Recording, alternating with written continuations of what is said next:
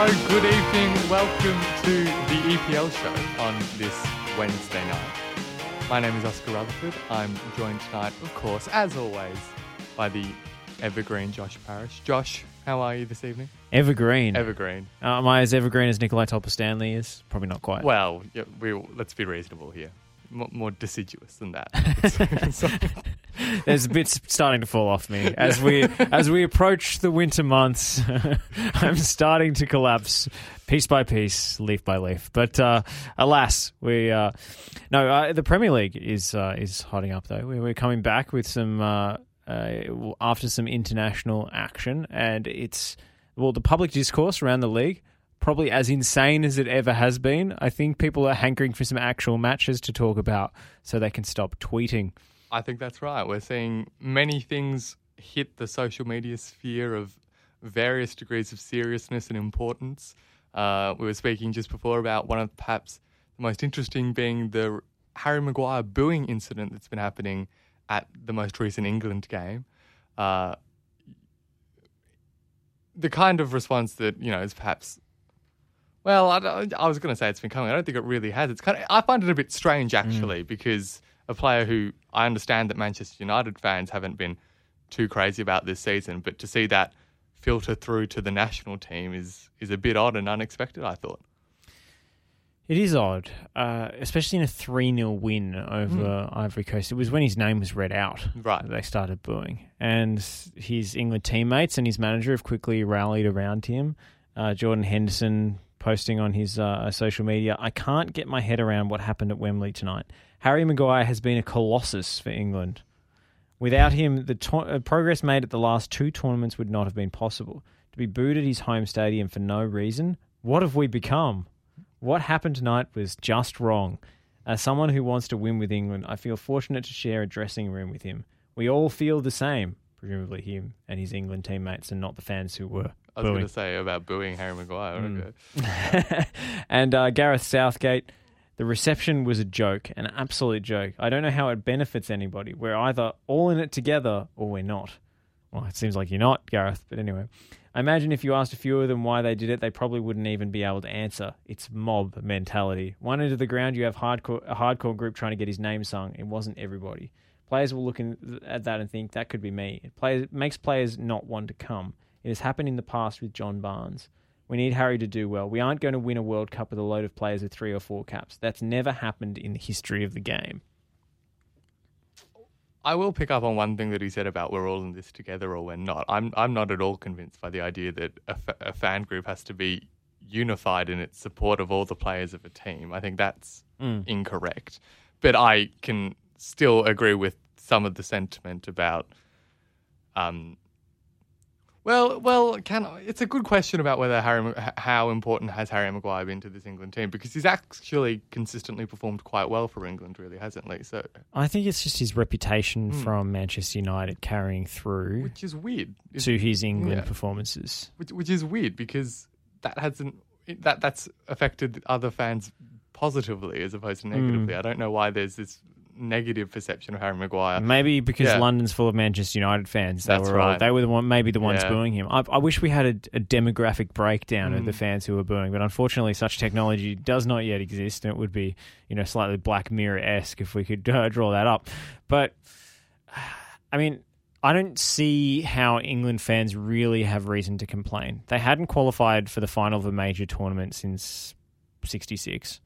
And they got to the Euro final and only lost it on penalties. So whatever you might think about Gareth Southgate's overly cautious tactics, whatever you might think about individual selections and so forth, England are going to the World Cup, which is more than can be said for a lot of other high-profile European nations. Hello, Nick DeBano, if you're watching.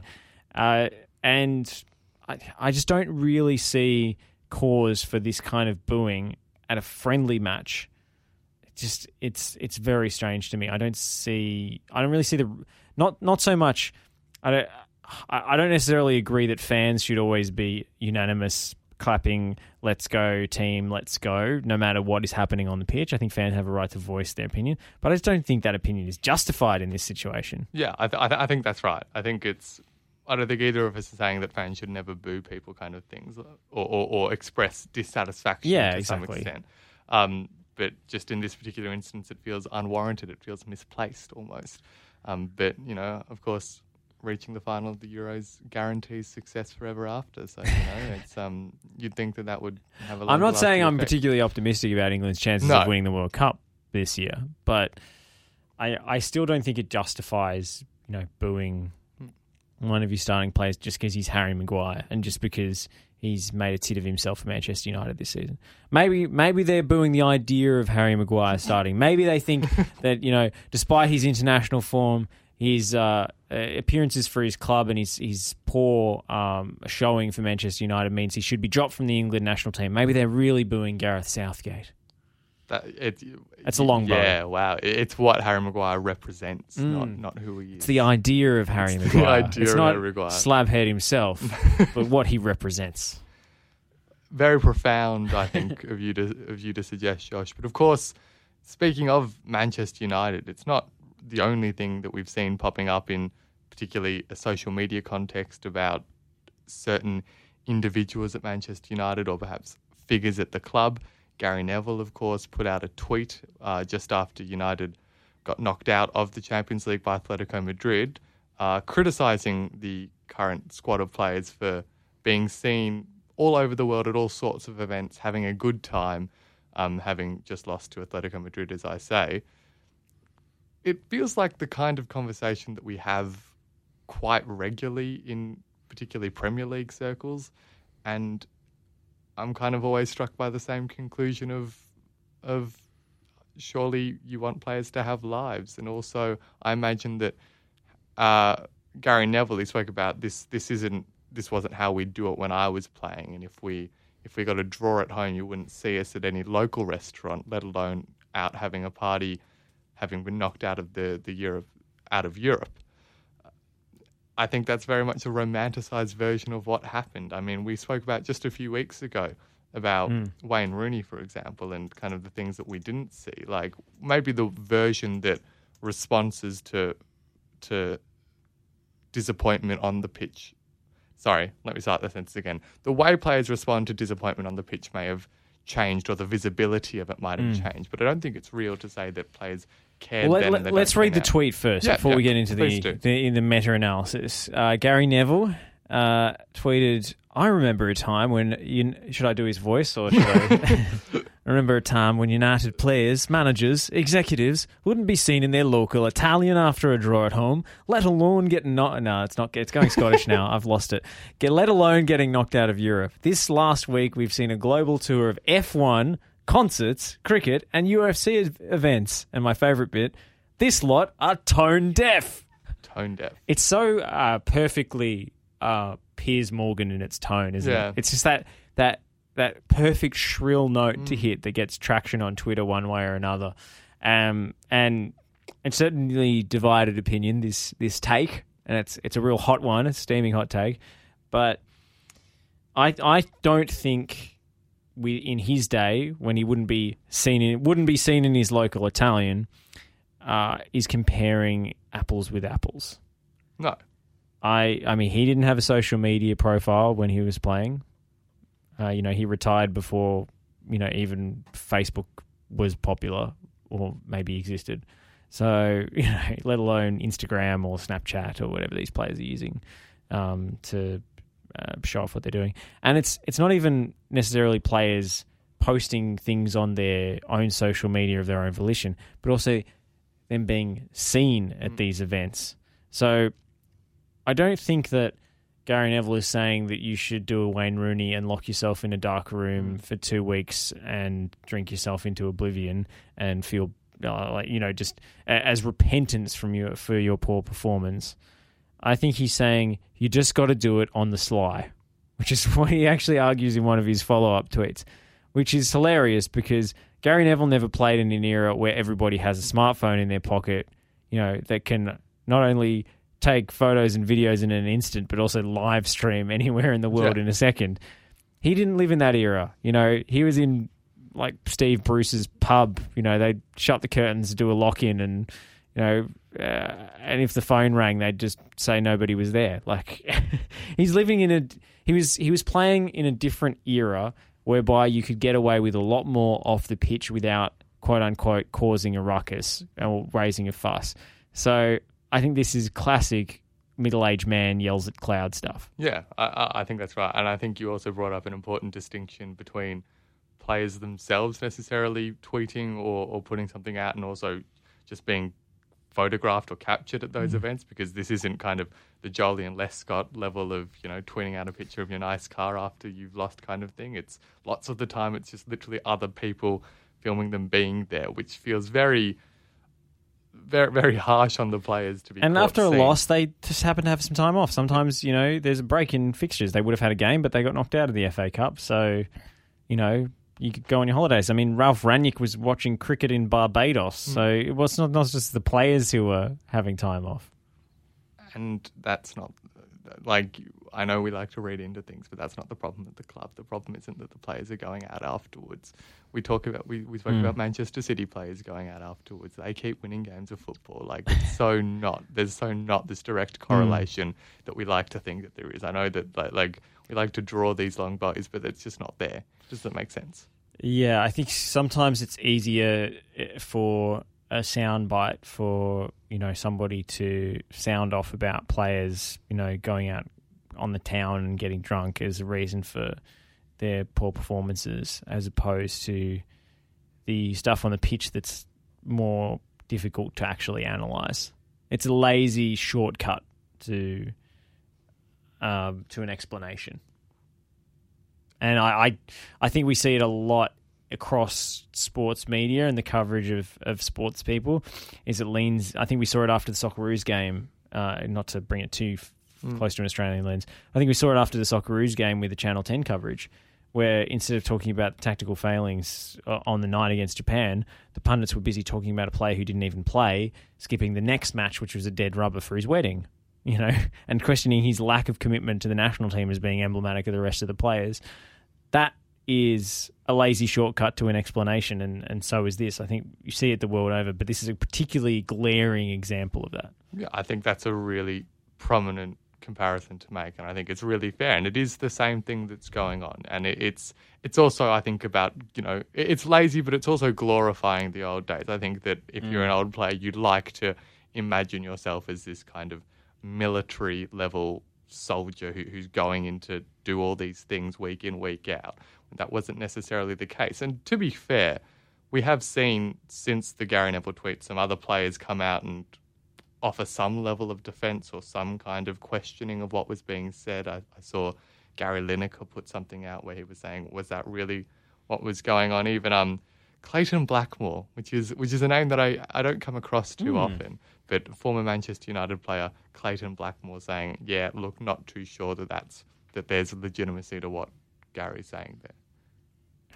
Yeah, I find this I find this a very lazy analysis, but I also think that it links into, whether consciously or not, it links into a lot of the criticism of Marcus Rashford and the bad faith stuff. And I think Gary Neville would hate to be associated with this, given his other, political views.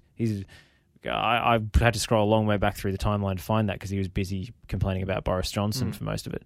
So I'm not saying he shares this view at all. But when you start talking about what players are doing off the pitch in their spare time as reasons for what's happening on the field, even when they're attending every required training session and every required recovery session and so forth. Inside reports into the club about players' work ethic and falling outs and, cultural problems, that's a different thing. But when you're drawing a long bow just from looking at the outside and seeing how a player is visible and therefore saying that's the reason, they're not focused on football, it's kind of the same argument, the lazy argument that you're falling back on the Marcus Rashford situation, where it's like, well, he's doing all this political stuff, it's a distraction. There's no wonder he's getting injured all the time and he's not playing well. And I think that's a kind of slippery slope, because those sorts of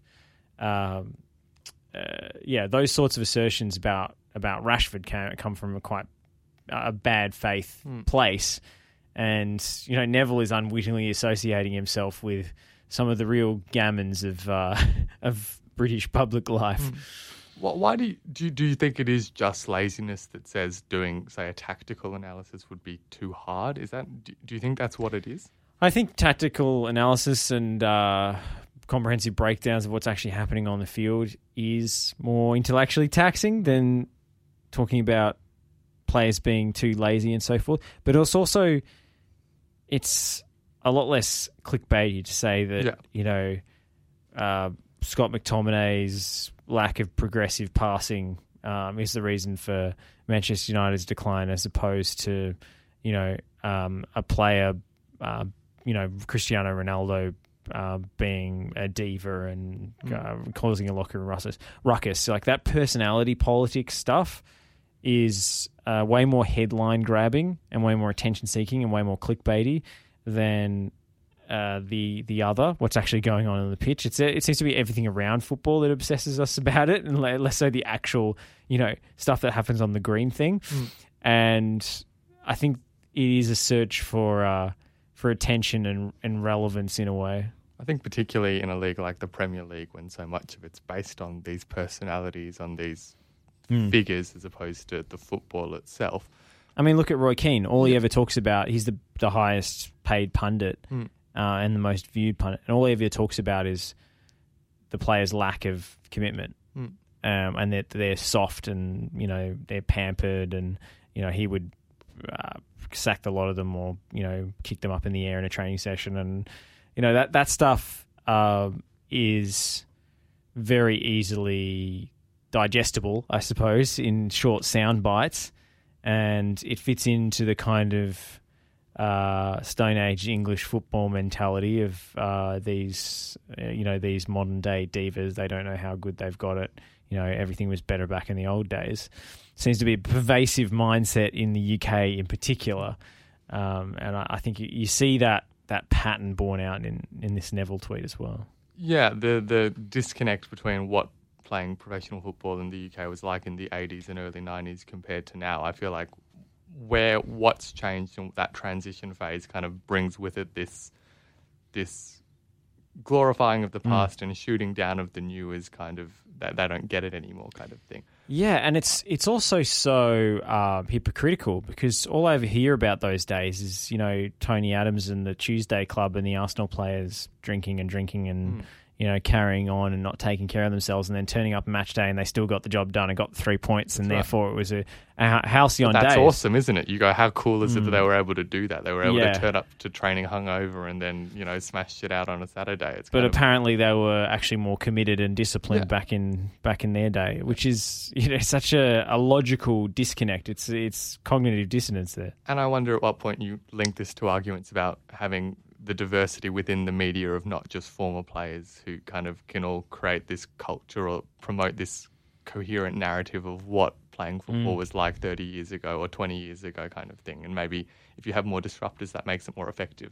One other point I was going to make was I wonder how much of it's just, well, I'm sure it is just an emotional response kind of thing. When you talk about the Roy Keane post-games kind of thing, or even the Gary Neville's, just you see this stuff and I think Neville's is an emotional response. I think Roy Keane, to a certain extent, is a performative response, because that's what he's paid to do now by Sky. I feel like Roy Keane has become slightly self-aware, but as you were. No, look, that's probably true, actually, as you say it.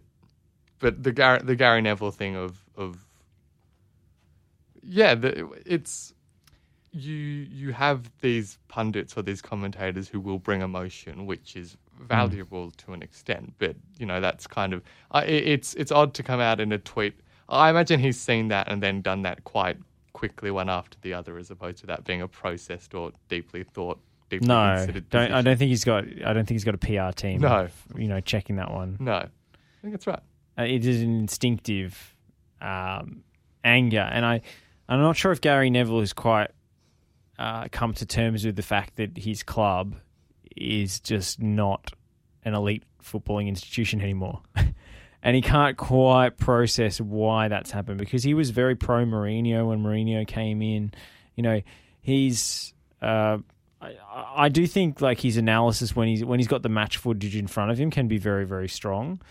But then his overall conclusions that he draws about the cultural issues in the game and so forth can be very, very old school and very reactive because he's harking back to an era where Manchester United were dominant and they're not anymore, and it's kind of hard to come to terms with that and process that. And I wonder how much there was a quote this week from Louis van Gaal, former Manchester United manager, saying in discussing the potential of Erik ten Hag moving to become the next United manager, saying, I think it was, Manchester United isn't a football club, it's a commercial club more or less, kind of criticising the very core of what Manchester United is.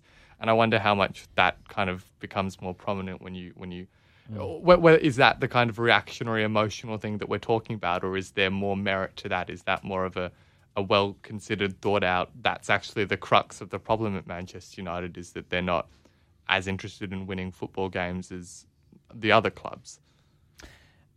In Van Gaal's case, it's an interesting one because I think he's absolutely spot on. Yeah. It is a commercial institution. They haven't prioritised football. They make decisions for non-footballing reasons all the time, such as how marketable players are. Yeah. And I think that's a big reason why, Paul Pogba's been paid, £300,000 or £400,000 a week for a long time, despite not really being a starting player anymore. And they've even offered him a contract extension. It's him that's deciding not to sign it, not the club by all reports. So, that's extraordinary, and you can tell that's not performance based. No, and that's driven by other motivations. But you also look at Van Gaal, and he always has some sort of personal axe to grind. Whenever he comes out with a public statement, it's always based on some historical, slight that he feels. Yeah. Even when he came out and smashed the Qatar World Cup, it's ridiculous that we're going to play in a country, how does FIFA say it, to develop the football there, to develop it better there. And how are you doing that? By organising a tournament in that country, but it doesn't matter. It's about money, commercial interests. That's the quote that went around, and a lot of people were praising him for his, moral backbone and standing up to FIFA and so forth. But in the exact same interview, he also complained about how he wasn't on any of the FIFA technical committees and they hadn't got him involved yet. So I think with Van Gaal, I don't know whether it always comes from a place of, he genuinely feels these things. That might also be true, but there always seems to be some sort of personal axe to grind in the background. In this case, it's him still being angry about how he was treated at Manchester United and being sacked directly after winning an FA Cup. I think that's right. I think this is kind of a combination of those things, of the emotional kind of not rational response. He's right, but it's also sour grapes. Yeah, exactly. It's that's really, and that's, but Louis van, yes, but he's right. He's right as well. He's also right, which whether he's right for good reasons. He's right for the wrong reasons. That's right. I think that's fundamentally far more relevant than the attitude that the club or the way the club views itself. I think is far more relevant to any individual player or even collective player behaviours. But with that, I think we should go to an ad break. I think we should. We've got more to come up, including an attempted poisoning, maybe, of Roman Abramovich. Maybe. We'll dive into it. We'll see. We're not sure. Maybe he was poisoned. Maybe he wasn't. We'll cover it. But yeah, we'll be back right after the break.